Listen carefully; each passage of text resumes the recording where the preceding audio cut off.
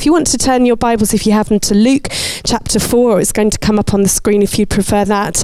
And we're going to read from Luke 4, verse 1. Jesus, full of the Holy Spirit, left the Jordan and was led by the Spirit into the wilderness, where for 40 days he was tempted by the devil.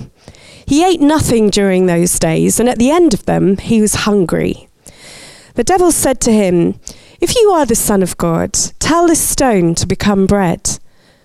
Jesus answered, "It is written, man shall not live on bread alone." The devil led him up to a high place and showed him in an instant all the kingdoms of the world. And he said to him, "I will give you all their authority and splendor that has been given to me, and I can give it to anyone I want to. If you worship me, it will all be yours." Jesus answered, "It is written, worship the Lord your God and serve him only." The devil led him to Jerusalem and had him stand on the highest point of the temple. "If you are the Son of God," he said, "throw yourself down from here. For it is written, he will command his angels concerning you to guard you carefully. They will lift you up in their hands so that you will not strike your foot against a stone." Jesus answered, "It is said, do not put the Lord your God to the test." When the devil had finished all this tempting, he left him until an opportune time. So Lord, we thank you that you yourself were tempted, Jesus, when you were on this earth. Help us learn now some truths that you experienced here, ways that we can use your word and our knowledge and your Holy Spirit to keep us strong in you and to lose the things that would block our walk with you, that would cause us to trip up or stumble. Be with Andy as he brings this word to us now, and help us to hear from you. In Jesus' name, amen. Amen, thank you. Good morning, and for those of you that are new, I'm Andy, and for those of you that think I'm new, I'm Andy. I have been away for a while, but it is fantastic to be back, and I felt very welcomed by everyone in a whole variety of ways and different personalities and all of that. It's been fantastic, and I've really appreciated that. And we had a really, really good summer, well, I have anyway.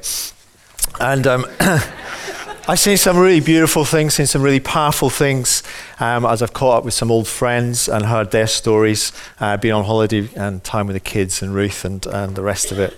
And I've heard testimony to people's lives, really, of the beauty and power of different things. Committed friendship that Judy was referring to, and just how much of a difference that has made in people's lives that I've seen. I've seen some committed leaders go through some really difficult times, real spiritual onslaughts in their lives and come through. And I've seen the power of genuine welcome, simple welcome, making such a difference in people's lives. So we want to welcome you guys that are new this morning. Some of you have travelled all around the world to be here for this year as well with the Performing Arts School. And we've seen the power of prayer in changing some horrendous situations in other people's situations in churches. And we've seen some stunningly amazing places in this world that God has made. You know, lakes, mountains, glaciers, waterfalls, and the power of nature as well. There was one day there was a lightning storm where we were, and as a result of that, there was a huge mudslide that completely cut us off. We had to leave the hire car 200 miles away from the airport. We just dropped the keys back and said, "You can't," a long way away. So we got out, but the car didn't. So anyway, it's an amazing time, and I'm back at work now. So it's Monday means is very much a reality, and we're looking at this whole series of what does Monday mean for us. And Tim launched this really important series last week by looking at work as worship, and how our work, whatever we do during the week, whether it's employed, unemployed, retired, care in the community, or in our families, whatever we do, that it is a holy thing. It is done for the glory of God, that actually it's something that has been given to us. And it's a high calling, we heard, in how we help other people flourish in life. Whatever you do is helping someone else flourish, either directly or indirectly through your work. But as he looked at Genesis chapters 1 to 3, today there's a verse in Genesis chapter 4 where God said these words to Cain. He said, "Sin is crouching at your door. It desires to have you, but you must master it. And there's this force at work in our lives, this kind of gravitational pull, if you like, that strongly wants to pull us away from God's best and actually wants to pull us away from life's best for our lives. And this word is called sin. And so we're looking at Monday also means the taste of temptation for all the great things and opportunities we have through our working week. And it's a knock. It's a knock at the door with that alluring voice that comes through the keyhole that, and our mind boggles what might be on the other side, that tempts us to want to open that door, but actually it then pulls us through into all the consequences of sin that come with that. Perhaps it might be guilt, it might be shame, various addiction things that come into our lives that ultimately will damage us and will damage those around us as well. And we've seen that this week. We've seen Volkswagen fall from grace because of the temptation to, they've put software that gets around all the emission testers so they can up the MPGs and they can up the profits, but doing it in illegal ways. And the temptation is around every single corner of our Monday to Fridays, our Mondays to Saturdays, at every part of our lives and at every level of life. Temptation itself isn't sin. But it's the thing that pulls us into the clutches of sin very easily if we don't resist it, which is God's alternative door, that there's another door that we can walk out of that he always provides in our lives. And so he came to show us how to live. God says, I want to show you how to live and overcome this power, this force in our lives through Jesus. And so God became a man. He became Jesus and came and lived amongst us and in our shoes and walked in this world that we all walk in. And it says that he was tempted in every way, just as you and I are. And so this morning we want to look at what can we learn from these ways that Jesus was tempted, and what did he teach us about that. And he was probably aged about 30 at that time, and overcame them. He was tempted in every way, yet was without sin, we're told. And the first temptation targets his identity and his hunger. It says this: if you are the Son of God, challenging his identity. He's just heard his father in Luke chapter 3 say, you are my son, and I am well pleased with you. And the devil comes to tempt that and to bring that voice of doubt as to who he is. He says, tell this stone to become bread. That's his hunger. He's been fasting for 40 days. He is hungry. And that first temptation really speaks into our lives about the vulnerabilities that we have around the whole need for approval in our life and comfort in our lives. Because there are very legitimate needs in our lives, and the temptation is to fulfill those through illegitimate means or through unnecessary means, perhaps. Because we have lots of hungers, we have lots of desires in our lives. We have a need for food, simply, for shelter, for love, for companionship, for intimacy, all sorts of things. But they are designed to be met in God's way. But that little knock comes to the door and says, there's some other ways in which we can do it. Here's some quick fix ways that you can meet these. And so we're tempted to steal and to cheat and to lie. We're so hungry for approval, we fish for compliments. We comfort ourselves in excessive ways, whether it be food or drink or anything else that takes us into addictive habits. We pursue sexual experiences outside of marriage or before marriage. We manipulate relationships. And all of these are driven by these temptations that circulate around our need for approval, for comfort, for pleasure, in all of that. In the workplace, on our front line, wherever that might happen to be, we need to know that our approval fundamentally comes from God.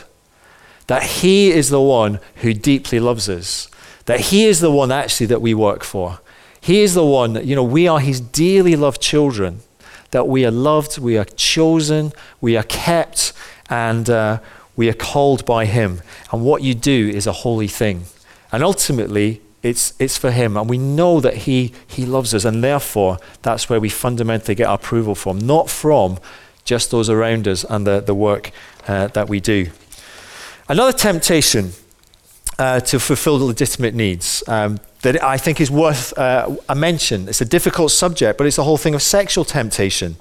When we're looking for intimacy in the wrong places and in the wrong ways. And we're all aware how powerful that is, because it is fueled by a $1 trillion industry of sexualized advertising, of pornography, as well as that heady mix of hormones and pheromones that God has given us in our makeup as well. And so it's a powerful, powerful temptation that each one of us faces. And it leads to affairs, physical affairs, to emotional affairs, as I say, to sexual experiences outside of marriage, dabbling with pornography or coming entrenched in it in some way. And so it's an issue usually that we want to hide and we feel awkward about, and we want to keep secret in our lives when we struggle with it. And the book of Proverbs is full of warnings about it and advice about it. Particularly chapter 7 is a great chapter with some great warnings in there. And it tells us that we're to be aware of a few things. It says that we should be aware of seductive words. And that's the thing. The words knock at the door and start coming through, the letterbox and the keyhole. And you can hear those words coming. They might be words spoken by other people or written or texted to us or emailed to us or come through some social app to us. Seductive looks we're to be aware of. How people dress, the pictures that people post, the links that people send. And just draw our eye into things. And the secret rendezvous. Those times when we meet up with someone we know we shouldn't meet up with because we know it could lead to something. Whether it's just for a coffee, whether it's the secret text again, whether it's clicking on that internet site when nobody's looking. And we have that secret rendezvous and in that. So we should be aware of those things. And as I say, pornography is a really tricky issue to talk about. We feel really awkward about it. But it's worth talking about for a few minutes because it is at such epidemic levels in our society. It is, as I say, a huge industry driving it. But it is wrecking lives. It is wrecking marriages. It is sidelining Christian ministry leaders up and down the world. It is distorting the way that young people view relationships. There's a great ministry, a church ministry called xxchurch.com, and they do a whole lot of stuff in trying to help people that are caught up in this. And they highlight three ways in which we find ourselves, 3 levels, if you like, that affect us. The first is that nearly all of us are targeted. Okay, it's a rare person that is not targeted in some way. There's not an email that comes through with some kind of porn link on it at some point in your life, some point in your working week, where that might be. And then there's those where we're tempted, and actually we start to dabble and we click on a few links here and there, and we've begun to dabble a bit in that, and we kind of hold in it, but we've been tempted there. Or we're in the trenches, they describe, where people are just found themselves caught up in this. It's just consuming their lives. They need the next fix. There's that addiction stage that's seemingly unstoppable in their lives. But the warning here is it is highly, highly addictive. It is very, very easy to go from stage 1 to 2 to 3. Okay, it is very quick to go from that. And therefore, whatever stage we find ourselves at, we should be finding someone in our lives that we trust, that we can talk about it with, that we can start to discuss this thing and start to help us to deal with it. Because a lot of people just don't deal with it until they're in the trenches and things are going really badly wrong. And wherever you are, let me encourage you to find someone to talk to, someone you trust that you can talk to. And the reason is that the longer it goes on, people end up losing jobs over this. They end up with a breakdown of relationships over this, losing their spouse over this, and all sorts of other things. And it's an addiction that's invisible. Most people don't see it. It's not like alcohol or something, which is a little bit more obvious, although people even try to hide that. But as with an affair with a real person, an affair with porn can cause people to develop that art of secrecy. And therefore people need to help to wake them up from their deception. So find someone to talk to about it. I can recommend a book by Neil Anderson, Winning the Battle Within, which is very helpful if you're helping other people or perhaps even for yourself as well. But I want to move on from that. We want to look at the second of these temptations that we read about in Jesus' life. And the devil leads him up to a high place, and he shows him in an instant all the kingdoms of the world. And you can imagine in his day, you know, all the whole of the Roman kingdom, you know, with Caesar and all of that, and all the power of his time, and that he could have. And he says, I will give you all of their authority and splendor, for it has been given to me, and I can give it to anyone. So if you worship me, it will be yours.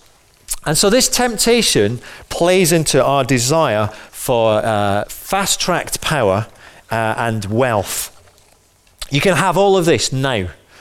Okay, no pain, no battle, the apparently easy way you can have. And we live in a culture that is very, very vulnerable to the instant. You know, everything is about having it now. Get the rewards now, worry about the means later. You know, and so we need to look at our credit cards and think, well, what is the unpaid balance on our credit card? What is the unpaid balance on our bank overdraft? Are we buying things that we don't actually have the money for in all of that? The material wealth and the desire for material treasures. The gospel that we have, the good news that we have of Jesus, speaks radically to redefine our perspective of what riches really are, what wealth really is. And Paul writes about money in 2 Corinthians 8 and 9. And he writes this, he says, for you know the grace of our Lord Jesus Christ, that though he was rich, yet for your sake, for my sake, he became poor, so that you by his poverty might become rich. So here's Jesus, fully God, fully man, with infinite wealth. And if he holds on to his infinite wealth, then we die in our spiritual poverty and all our failings. And so he has this choice. He stays rich, we die poor. Or if he dies poor, then we become rich. But riches is about having our sins forgiven. It's about having these spiritual forces and drivers in our lives broken, and freedom, and entering into the family of God. And so Jesus gave up all of his treasure to make you his treasure, to make me his treasure. And as Peter says, for you are a treasured people. And so when you see him dying on the cross to make you his treasure, that is when we begin, like Alan before was talking about, we then begin to make him the treasure of our lives. And suddenly, as Tim Keller says, money will cease to be the currency of your significance and your security. You will want to bless others with what you have. To the degree that you grasp the gospel, money will have no dominion over you. So that's wealth, but also power. And in this passage, this character, the devil, claims to have both ownership and the power to give political power, material wealth, and splendor. And interestingly, Jesus doesn't question that. And this world will offer you huge incentives to compromise. And we've seen it. We've seen it in the business world. Volkswagen, for example. We've seen it in the banking world with all the LIBOR stuff. We've seen it in the sporting world. And FIFA, for example, and individuals in the sporting world. Incentives that are almost impossible to resist, especially if you've made the love of money and the love of power has found this ready place in your heart. And the temptation to compromise is always there. And even in the workplace. But we've got characters like Daniel in the Bible. Daniel's a great character because he's a guy who rose to great place of influence and power and yet had complete integrity. Because he made some decisions early on in his life about not compromising his faith. And eventually God raises him and he becomes the prime minister of Babylon and Persia because he set standards right at the beginning. I was chatting to a student recently, one young student, who's looking to apply for jobs. He's at that stage of life. And a Christian guy had said to him, we need more Christians in our organization. I'll see what I can swing for you. And his reaction, bless him, was, no, I don't want that. Okay, if I get a job, I want to have it on merit and because, I should be there, not because somebody's swung something for me. And, that is great. There's a set of integrity there. There's a decision based there. And our integrity, our compromising begins not only in the job, it starts at the interview. It starts with what we put on our CV. It actually starts with a decision even before all of that. I will not compromise the temptations, the pressures, just so that I get on and further my career. Here's a woman called Claire, and she was a secretary in a big, large company. And she went on one of these time management training workshops that you do. And the trainer there responded to one of the questions that was asked and said, what you could just do in that situation is just lie and just say your boss is out the office. Okay, and her retort was very simple and very direct. She said, well, no, I couldn't because I don't lie. And she reflected afterwards and she thought, that must have sounded a little bit pious and a little bit kind of goody two-shoes-ish. But on the other hand, why let a highly paid trainer put lying across as professional wisdom when it isn't? She worked hard for the head of a division. Lots of people looked to her in her job as to how things were done around here. And if she didn't challenge that but condoned lying, then basically saying it's okay across this whole division to lie and to deceive. And, we've seen where it's getting Volkswagen. Okay, it's a stand we can take on our front lines, not compromising because of the temptation for wealth or power to get further up the ladder, whatever it might be. Power is important. Jesus was powerful in much of what he did, but the power given to Jesus came from his Father, and it didn't come the easy way. It came the hard way. It came through his death, through his burial, through the resurrection. And at the right time, his Father exalted him to the right place, the highest place. The third temptation that we read about here, the devil leads him up to the highest point of the temple, says, if you're the Son of God, throw yourself down from here, for God will command his angels, and they'll catch you. Jump and God will catch you. Kind of celestial bungee jumping. Sounds fun, but it would be a big crowd puller. A lot of people would want to come and see this. Let's see you do it again, Jesus. Instant superhero status. But it would also have given him manipulative control over his Father. And he wouldn't go there. Okay, he would only do what he saw his Father doing. And he stuck with that. The temptation here targets our desire for control and for popularity. The pride of life, as John puts it. The boasting of what we have and what we can do. Yet God's way is to humble ourselves before him. And he will lift you up, writes James. Okay, the temptation to control and to manipulate. The temptation to boost our popularity over others. And again, Tim Keller writes about all of these forces that are at work in our hearts and unpacks them as kind of idols, as counterfeit gods, alternatives to God, if you like. And he speaks of deep idols and surface idols. The deep idols that are right in here, beneath them, the more concrete and visible surface idols, such as things like money and our spouse or our families or whatever. And those deep idols kind of influence how we operate with all the other things. So some people, and all of us will be somewhere in here, were strongly motivated by a desire for influence and power. Other people are more excited about approval and appreciation. Some want emotional and physical comfort more than anything else, while others want security to control the environment that they find themselves in. And you will have a tendency, and I will have a tendency to different ones of those. But people with a deep idol of power, that's the big temptation that is knocking on your door. They don't mind being unpopular to gain influence. Whereas somebody who's motivated by approval are just the opposite. They're quite happy to lose power and control as long as everyone thinks well of them. And so there's a deeper thing often at work in our lives. Power, approval, comfort, control. Each one of them generates a different set of fears and a different set of hopes. So again, as I said, take a surface idol such as money, he argues.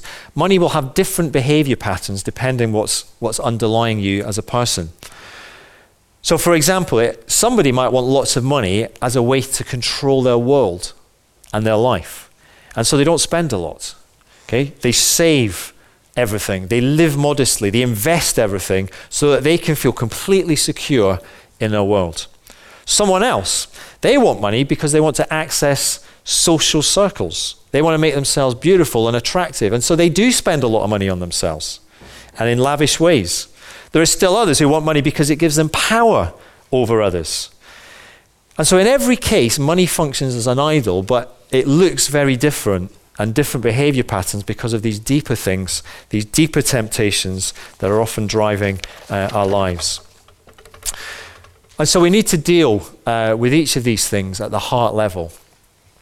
At the heart level, a heart encounter with the gospel, a heart encounter with God, and the grace of God and the love of God coming powerfully through. And so instead of approval and comfort, we need to look and find that met in God. He's the one that will fulfill those needs in our lives. Instead of power and wealth, we respond with humility and the understand that Jesus is actually our treasure, and we put him on the throne of our hearts. Instead of control, we put our faith and trust in the one who has our lives in his hands. I want to finish with a short video clip from Lord of the Rings. And I apologize, it's a little bit dark, but just listen to it. It's quite powerful. And it's where Gollum is having this argument with his alter ego, Smeagol. Let's pray together. Leave now, never come back.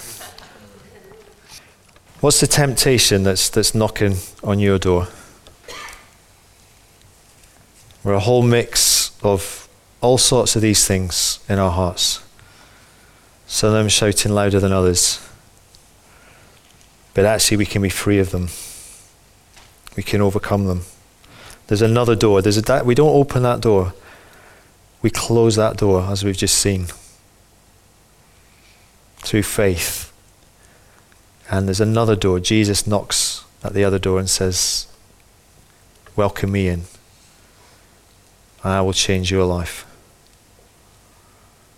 And just like Alan responded without even half knowing what he was doing, his left hand, that's what he did. He opened that door. And Jesus come and transformed his life.